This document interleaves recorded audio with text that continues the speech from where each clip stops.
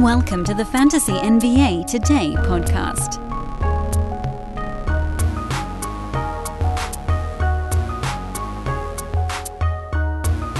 Now, compared to most of the offseason, we actually had a busy couple of days in the NBA, at least on the news front.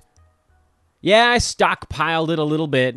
Patrick Beverley trade news. Or should we call that the THT trade news? Or call it the Stanley Johnson trade. Chet Holmgren news. Gary Harris, Danilo Gallinari here over the weekend. Just blowing out menisci left and right. We will get to all of that and a little bit more here on this Monday edition of Fantasy NBA Today. This is off-season episode number 101, which sort of lost a little bit of its zing, didn't it? Not much of a fastball left on off-season episode 101. Oh, well. What's that character in Big Mouth? I can't think of the other. He says, "What are you going to do, man?" I'll look it up while we're doing a podcast here. But anyway, what are you going to do, man? So, in terms of impact, the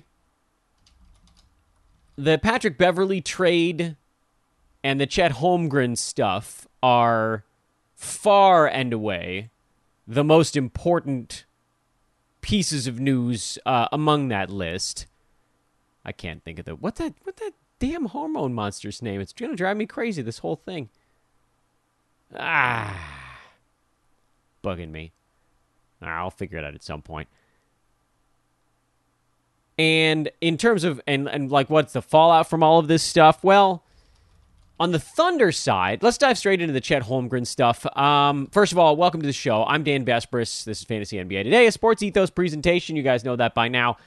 Hit me up if you would like to be part of our journey here at Sports Ethos. If you want to cover a team as a beat podcaster, hit me up on Twitter at Dan Besbris or email roster@sportsethos.com. If you want to break into the fantasy industry, hit me up at Dan Besbris on Twitter or email roster@sportsethos.com.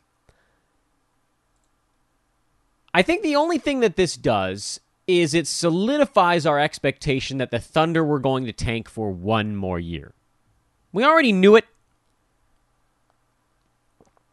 They weren't good enough to get up and over that hump. They still have a beyond a truckload of picks over the next 7 or 8 years or whatever it is. So they have that, but they had too many to use.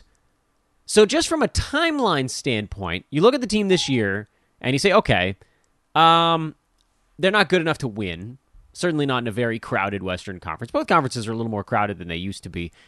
You know, you're not going to get, like, you got to be a 500 team to get into the playoffs these days. Even the play-in tournament generally is taking teams around a 500 record. They weren't going to get close to that. Even if they played all their guys as many minutes as humanly possible, the good ones in particular, wherever they may be, Shea et al., it wasn't going to be enough. The young guys that they like a lot, they have signed from now until eternity. Shea Gilgeous-Alexander is making $35 to $40 million basically every year from now until 2027. Lou Dort, he got a 4 or 5 year extension, something huge, signed this last year, so he's with the team until basically 2027. Some old guy money is coming off the books. Josh Giddey, he'll be around until 2026, and then they'll likely try to retain him. I think that's a qualifying offer year, so restricted free agency. Darius Baisley, they're not that invested in him. Alexei Pokusevsky, they like him, and they're hoping that he grows here, but time is starting to run out a little bit on him. A couple more years, we'll see if he can size up a tad. But again, like you look at these guys, Trey Mann, I think they like him. Aaron Wiggins, they like him. These young guys, they've got a few more years on their deal. So there's not this big rush. Oh, we got to get it done. Timeline-wise, it makes way more sense for them to attack next year because they still got some old guy money on the books this season, guys that they bought out and whatever that cost them, but technically the contracts are still kind of hanging around there. And then the young guys that they really like, they've got them for a couple more years after that, and as the team starts to grow, then you can it's a much easier sales job to those dudes. The only person you needed to sell this tank to was Shea. And presumably he's been on board because they've been awful for a couple of years and they're just piling up as many early draft picks as they can. And as we've talked about 1,000 times, and everybody has in every basketball circle, there's a franchise-altering first pick coming up next draft. And so a lot of teams are going to want to make sure they're down in that bottom 3. And to me, all this does is it just sort of makes the decision easier. Because if Chet Holmgren came in and was actually very good right from the outset, which I don't really think was going to be the case. We saw him at a big game during Summer League. Oh, look at that. Like, yeah, okay, fine. He's competitive with the... Sorry to frame it this way, but those guys are the worst players in the NBA. They're still fantastic basketball players, but they're not NBA starters. That's why we see a lot of those guys in Summer League slide over into the NBA, guys that put up big numbers and they just get run right out of the building. Because they're not as fast, they're not as strong, they're not as skilled as the guys that have been in the NBA for a little while.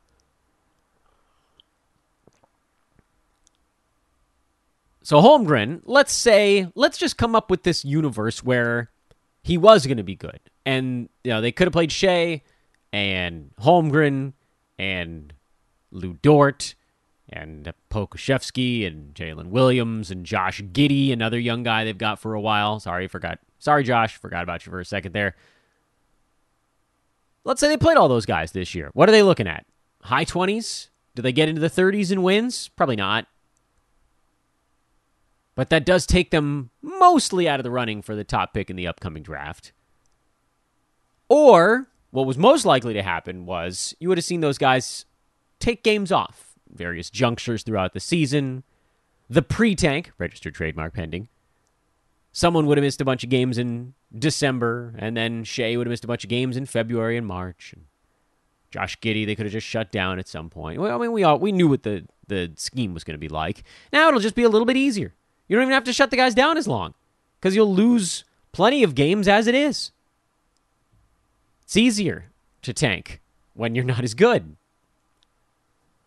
But there's still going to be a tank. So if you're looking at these Thunder players, if you're looking at Josh Giddey, who, by the way, his ADP is way high this year. But if you're looking at Shea, whose ADP is pretty close to where his per-game value could end up, on the Roto side, okay, I guess you could make an argument for it, but, there's going to be a stretch in there where the plug gets pulled. Head-to-head, I don't see how you can do it. Everybody's like, maybe he pre-tanks and maybe he's there for your fantasy playoffs. But even if that's the case, do you really want one of your top 3 picks? Because that's what it's going to take to get Shea this season. Do you want your number 2 or number 3 pick just sitting for a month and a half in the middle of the season for reasons mostly unknown? They'll give one, but it won't be accurate. Folks, picture this nightmare scenario. You're hosting friends for the big game.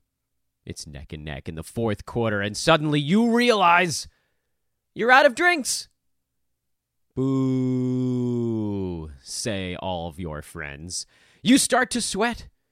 Your friends turn on you. You're forced to go on a last-second drink run and end up missing the game-winning touchdown while in line. Oh, no. Terrifying, isn't it? Luckily, you can avoid the drama with Drizzly, the go-to app for drink delivery. With Drizzly, you can shop a huge selection of beer, wine, and spirits, then get them delivered right to your watch party. Compare prices across multiple stores in your area, find the best deals on game day drinks, and get back to armchair quarterbacking from, you guessed it, your armchair. Download the Drizzly app or go to drizzly.com. That's DRIZLY.com today. Must be 21 plus, not available in all locations. So, no, now, obviously, you don't have to draft Chet Holmgren in redraft leagues because he's out. You could draft him in a keeper league and squat on him because he was going to end up going pretty early. And then Shea, I don't think he drops very much. I think people still kind of stick with that without reading as much necessarily into the tank, but it's a thing, man. It's real. And then, as far as the Lakers go, the Lakers unloading Taylor Horton-Tucker and Stanley Johnson, who you could tell they didn't really want to part with. They like Stanley, but, that's not going to be the thing that holds them up here. They went and got the guy that we've been talking about actually on this podcast. Every once in a while I just sort of slip almost accidentally into Lakers talk. I almost never draft Lakers. You guys know I'm a Lakers fan. The playoffs come around, I root for them because then I don't have to worry about my fantasy team anymore. During the regular season, I'd like to see them win games, but I also have generally avoided their fantasy players, but for streaming fill-in type of stuff. Well, the Lakers made a deal with the Utah Jazz. That's where Patrick Beverley had ended up after the Minnesota Timberwolves trade, Rudy Gobert stuff, to get Patrick Beverley. He's now in L.A., and they sent out THT and Stanley Johnson. Now, obviously, you don't have to worry about Stanley Johnson. He's not going to play enough in Utah, and it sort of wouldn't matter even if he did. I'm hearing a lot of positive stuff on THT after this trade, which I don't know that I'm fully bought in on it yet. Now, if the Jazz, as we all expect, continue to tear this thing down, and Donovan Mitchell becomes mostly picks, and Mike Conley becomes mostly picks, and Bojan Bogdanovic, who's an expiring contract, becomes picks, and Jordan Clarkson becomes picks. I mean, there's a lot of work left to do if they're going full teardown. All those guys I just listed don't want anything to do with a rebuild. I mean, most NBA players don't really want stuff to do with a rebuild, but the young guys, at least they can look at it like, oh, this is my opportunity to shine. I can show my wares. Donovan Mitchell, I need to show his wares. And then forget Donovan Mitchell because he's the guy we've heard linked to everybody. Mike Conley, we haven't heard anything about him getting moved, but he would almost definitely have to go someplace. Jordan Clarkson, $13 million with a $14 million player option the year after that. So that'll be a little bit tougher to move, but not insane. Bojan Bogdanovic, a little easier to move because he's expiring. The team like the Lakers, that makes him a more interesting player. Not that he's particularly useful. I mean, he'd be fine in a Lakers scheme. He's not a guy that they're going to go and try to get as like a big-time difference maker. But, he fits better than Russell Westbrook does, and he's expiring money as well. Mike Conley, if you're looking at other guys that might be involved in a Lakers trade, that's where things get screwy. Or Clarkson. Clarkson come home. Here's the thing. All those names that I just listed off, Donovan Mitchell, Mike Conley, Bojan Bogdanovic, Jordan Clarkson, those guys are all in the way of Talen Horton-Tucker right now. Donovan Mitchell and Mike Conley are the starting backcourt for the Jazz. Bojan Bogdanovic is in the front court. You might see THT get action at the 3 right out of the chute, although he certainly profiles more as a shooting guard. But it's workable, sorta. But even if he starts, we've seen this thing before with him where his fantasy game, at least right now, is all popcorn stats. He's all popcorn. Talen Horton-Tucker was number 207 last year in 25 minutes per game. And I get it. Usage is always going to be lower when you're on a team with LeBron James and Russell Westbrook. So that's a thing that would pivot. But the way he was able to get shots was generally when they weren't on the court. Now, THT saw a bunch of playing time when Anthony Davis and LeBron James were out. When guys were hurt, that was what pushed him up the board a little bit. And even then, he'd have these intermittent okay basketball games where you look at it like, oh, okay, I guess I could see the outlines of something. But from a fantasy perspective, his game has these gaping holes. This, by the way, is with his free throw number getting up to a pretty good clip last year. He shot 80% at the foul line, but 41.5% from the field. Very bad. He's a bad three-point shooter. He's not that great of a passer, although I guess you could see that coming along if he was the orchestrator. His steals number is okay. You can give him a little bit of credit on that. He doesn't block shots, doesn't rebound. So how does he get over that hump? Everyone's going to point to those rare games where things just kind of came together for him. Like he had that game against Golden State where he scored 40. He had a 25-5 game where he went 8 for 13 from the field. There were these couple games intermingled there where he got warm and put up 19, 20, 22, that type of deal, and 4 rebounds and 4 assists or whatever that might be. That's great, okay? And if he was the last man standing, then I'd be all about it. But you got to move at least 2 of those guys I listed that are currently log jamming him for me to even consider THT as a draft selection.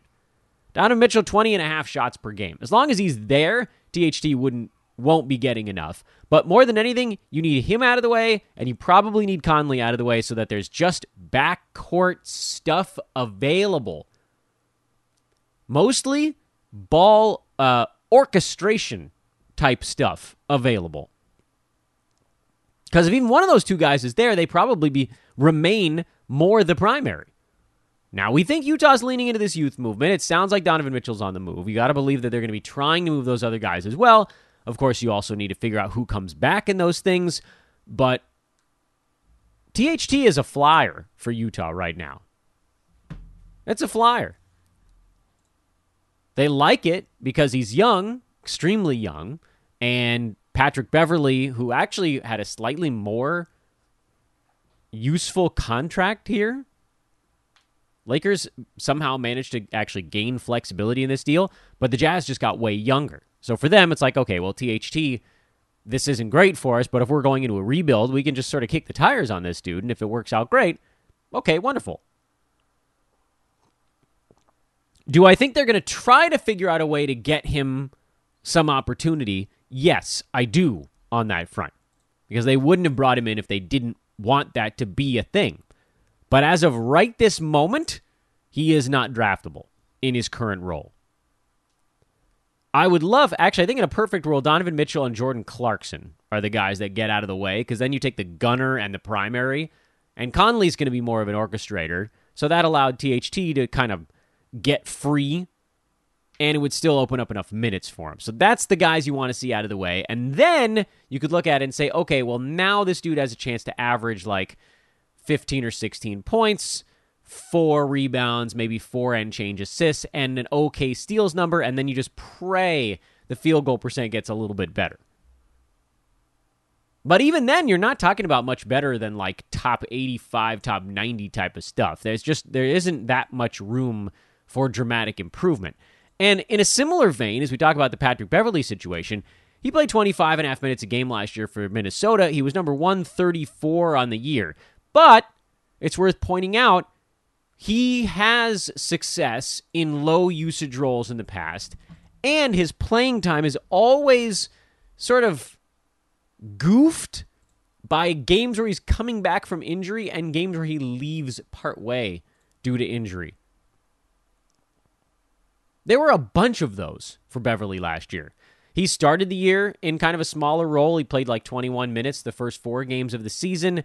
Then that number slowly ramped up. He actually got into a pretty good groove in the middle of November, where he was playing typically around 30 minutes a night, hitting you a 3, 3.5, getting about like 5 or 6 rebounds from a guard spot, 4 or 5 assists, steals, blocks, that kind of thing. Everything was looking beautiful. And then on November 24th, he played 5 minutes and then got hurt, sat out the rest of the ball game, missed 2 weeks, came back, played only 22 minutes in his first game back. This keeps happening with him. January 19th, 6 minutes and then hurt.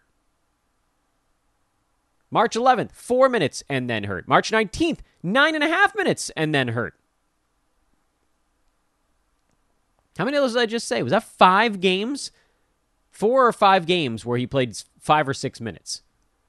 So think about it from this perspective. And we can do the totals on Patrick Beverley because, you know what, screw it. Let's just do it live on air. I haven't run these numbers yet, but as I'm talking about it, I'm thinking this might actually carry a little more weight, a little more girth if we actually mess with it. So that was 4 games, and in those 4 games, he played a grand total of, what was it, about 22, 23 minutes?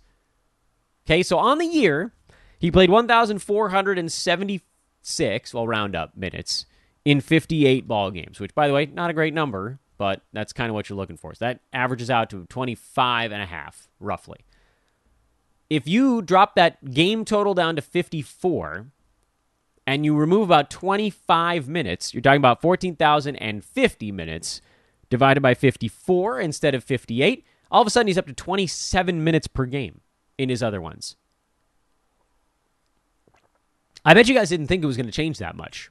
I wasn't sure either, because that was math I couldn't do in my head. But that jumped by almost 3 minutes. 2.5 minutes it jumped per game.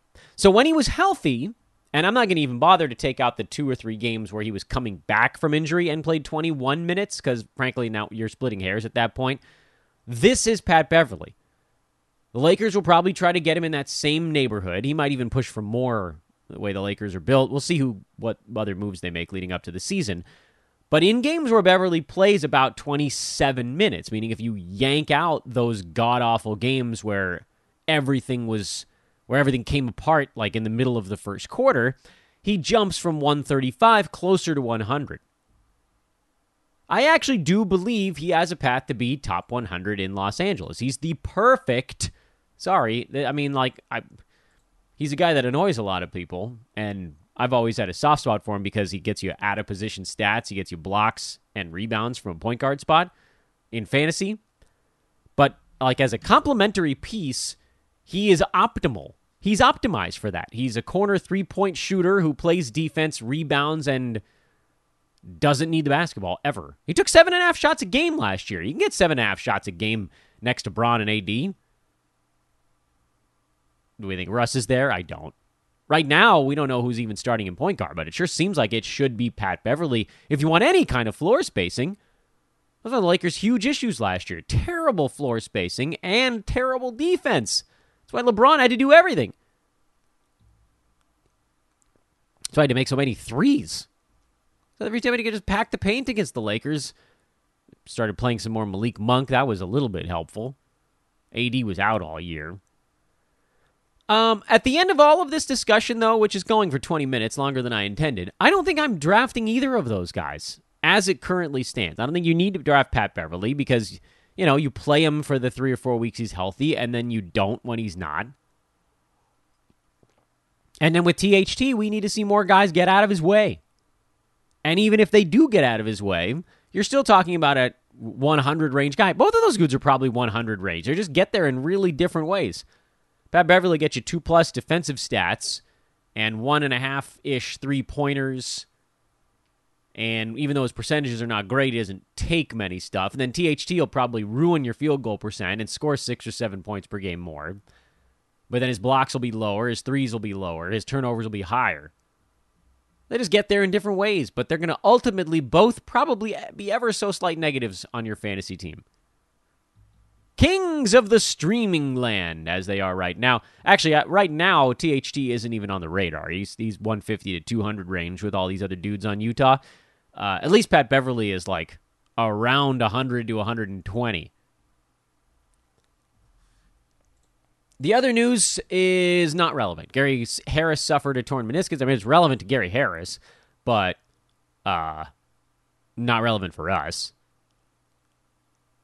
And Danilo Gallinari, also not relevant, because now he's buried in the Celtics depth chart, if I'm not mistaken. Isn't that where he ended up at the end of all this nonsense? Yeah, that's not going to matter. So let's cast those aside and do one more small feature, which is going to kind of kick off a little bit of a few days worth of this.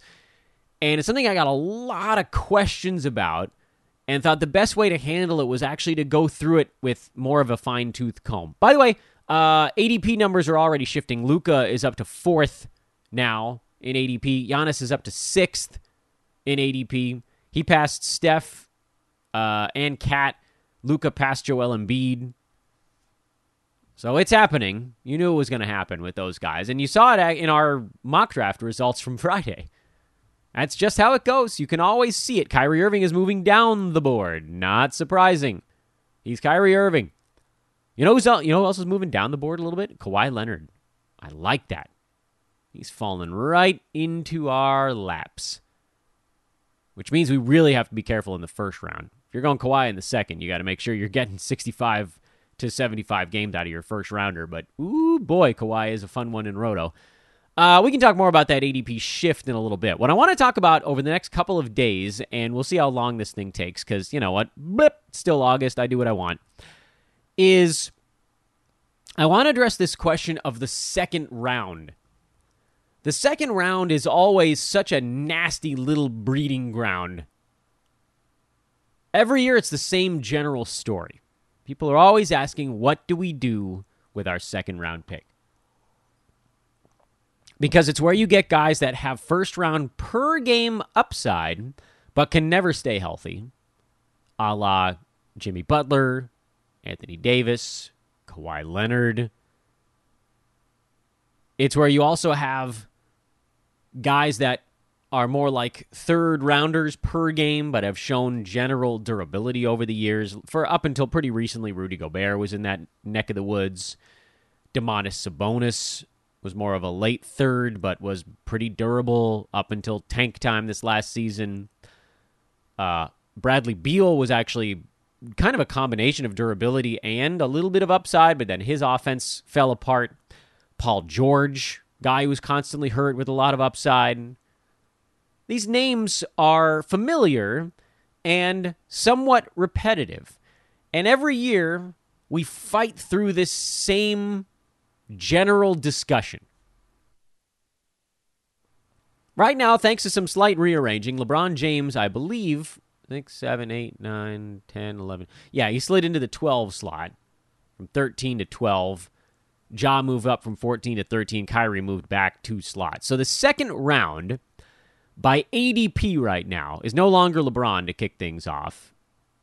First round, everybody else is the same. They did shuffle a little bit. Second round is currently Ja Morant, Kyrie Irving, Damian Lillard, Anthony Davis, Kawhi Leonard, Jimmy Butler, Devin Booker, Paul George, Donovan Mitchell, Bam Adebayo, Tyrese Halliburton, roaring up the board in ADP, not surprisingly at all, and Bradley Beal. The guy that Halliburton pushed out, for whatever it's worth, Domantas Sabonis. He was 24, now he's 25. So what I want to do is I want to talk second round. Because it's always the same issue of what do I do? Do I take the upside guy and pray this is the year he gets right? Because if you look back at what happened this last season, a lot of the second rounders were turds. It was actually more towards the end of the second round where guys seemed to do a little bit better. It's, we spent multiple shows on what a huge disadvantage it was to have picks near the turn this last season. This year's a little bit different, actually, because those guys at the beginning of the second round, aside from Ja, who, he's way up the board because of 8-cat, because of points leagues, and just because people like to have Ja in their fantasy team, he doesn't really belong there. The guys up at the top of the second round, there are a couple of them that are what I would almost consider old man fallers. Damian Lillard, absolutely an old man falling. He was hurt for 1 season. This guy was the pillar of durability. Had an abdomen thing this last year. Blazers saw it as an opportunity to tank, and they took it. Kyrie Irving is still higher than I thought he would be. Wouldn't be surprised to see him actually fall behind Dame and possibly even behind Anthony Davis by the time all of this sorts itself out. He's a little bit of an old man faller, but I get it with Kyrie. There's all this other baggage. AD, lots of baggage there. But then you get to Kawhi, who, from a nagging injury standpoint, actually isn't that big of a risk. It's just the fact that they're going to sit him every back-to-back. So there's 13-ish. I haven't counted up the Clippers back-to-backs. It's usually around that. Around 13 games that are just off the board, right from the outset. And then if there's any little things, bruised tailbone, ankle tweak, whatever, then you miss the extra 4, 5, 6 games on top of that. So Kawhi is always going to be down in that 20 missed games territory, but we've done this math before. When Kawhi is healthy, which we have to assume that he will be, and we think he gets all the way back where he was before, I think there's a decent opportunity for that. He's a mid-first rounder. 2019-20, he was number 6 by totals. Played in 57 out of 72 games that year. Missed 15 games. He was still a mid-first rounder. 2021, Kawhi Leonard was number 6 on a per-game basis before the injury. Played in only 52 out of 72 games that year. Still number 9 by totals with 20 missed ball games. Folks are just not doing the math on stuff like this. Dame, Kawhi, these are mid-firsts on a per-game basis, and it's not like they need to do a whole lot to get there. Anthony Davis is currently more of a late first because of the free throw stuff. But depending on what the Lakers do here, if they move Russ and the vibes get good in LA, AD would go on my board as well. I actually think the beginning of the second round has a chance to be a really fun spot to draft. 13, 14, 15, 16. I mean, are you picking between... Maybe Halliburton gets up there at some point as well, but what if you have the 15th pick and you go Kawhi? Sure, why not? Dame at 13 or 14? Absolutely. Nothing is a lock. Nothing. Nothing is a lock. But I don't think you have that same, oh, God, where do I even go here to start the second round? Now, this is actually kind of the way it should be. Once you get through the first 4 or 5 picks of the second round, it does get a little bit more hairy. The guys that are coming off the board after some of those names I just talked about, like we just mentioned, Jimmy Butler is in there. I mean, do we think he can get to only 20 missed games? Devin Booker, who was actually pretty darn good this last season. Booker was number 17 per game, played in 68 ball games. Does he go up, down, or stay the same? It's a relatively safe play at that juncture. Paul George, that's a risky one. Donovan Mitchell, where the hell is he even going to be? Bam Adebayo, we saw a pretty big per-game drop-off. Bradley Beal, do we know what the hell he is? So, this is what we'll be doing for the next couple of shows. We are going to be going through these players basically one by one, including some of the names that I listed at the beginning of that second round, like Ja Morant, Kyrie Irving, who I didn't spend much time on either of those guys. And we will tackle those 12 names and then a few beyond that. Guys like Sabonis, Gobert, Freddie VanVleet, Chris Paul. Guys that could potentially be a move you make towards the end of the second round. But are you getting crazy by digging a little bit farther down the board? And I want to break some of these names down. We may have some of this stuff turned into video footage down the line. Our revamped YouTube page here at Sports Ethos. And that, I hope, is a fine welcome to the new week here on Fantasy NBA Today. I am Dan Besbris. Thanks so much for listening, everybody, making this the most listened to off-season in the history of Fantasy NBA Today. Hit me up on Twitter or email roster@sportsethos.com. If you want to get involved with us over here, follow JP Sticko over on our football side. He's doing a Rate My Team thing if you're an NFL enthusiast on the fantasy side. I joined an NFL league with a bunch of those guys, and you're going to get to hear me talk about getting my butt absolutely destroyed playing a sport where I didn't know any of the names that were getting drafted after the second round. Uh-oh! Oh, Lord. I'll do periodic updates. You guys can have a good laugh at my expense. In the meantime, just enjoy your Monday. That's all I ask of you. And then come on back and sit with us for a half hour again tomorrow. 101 off-season episodes. And Dalmatians. Yep, that one land? No? Okay, see you tomorrow.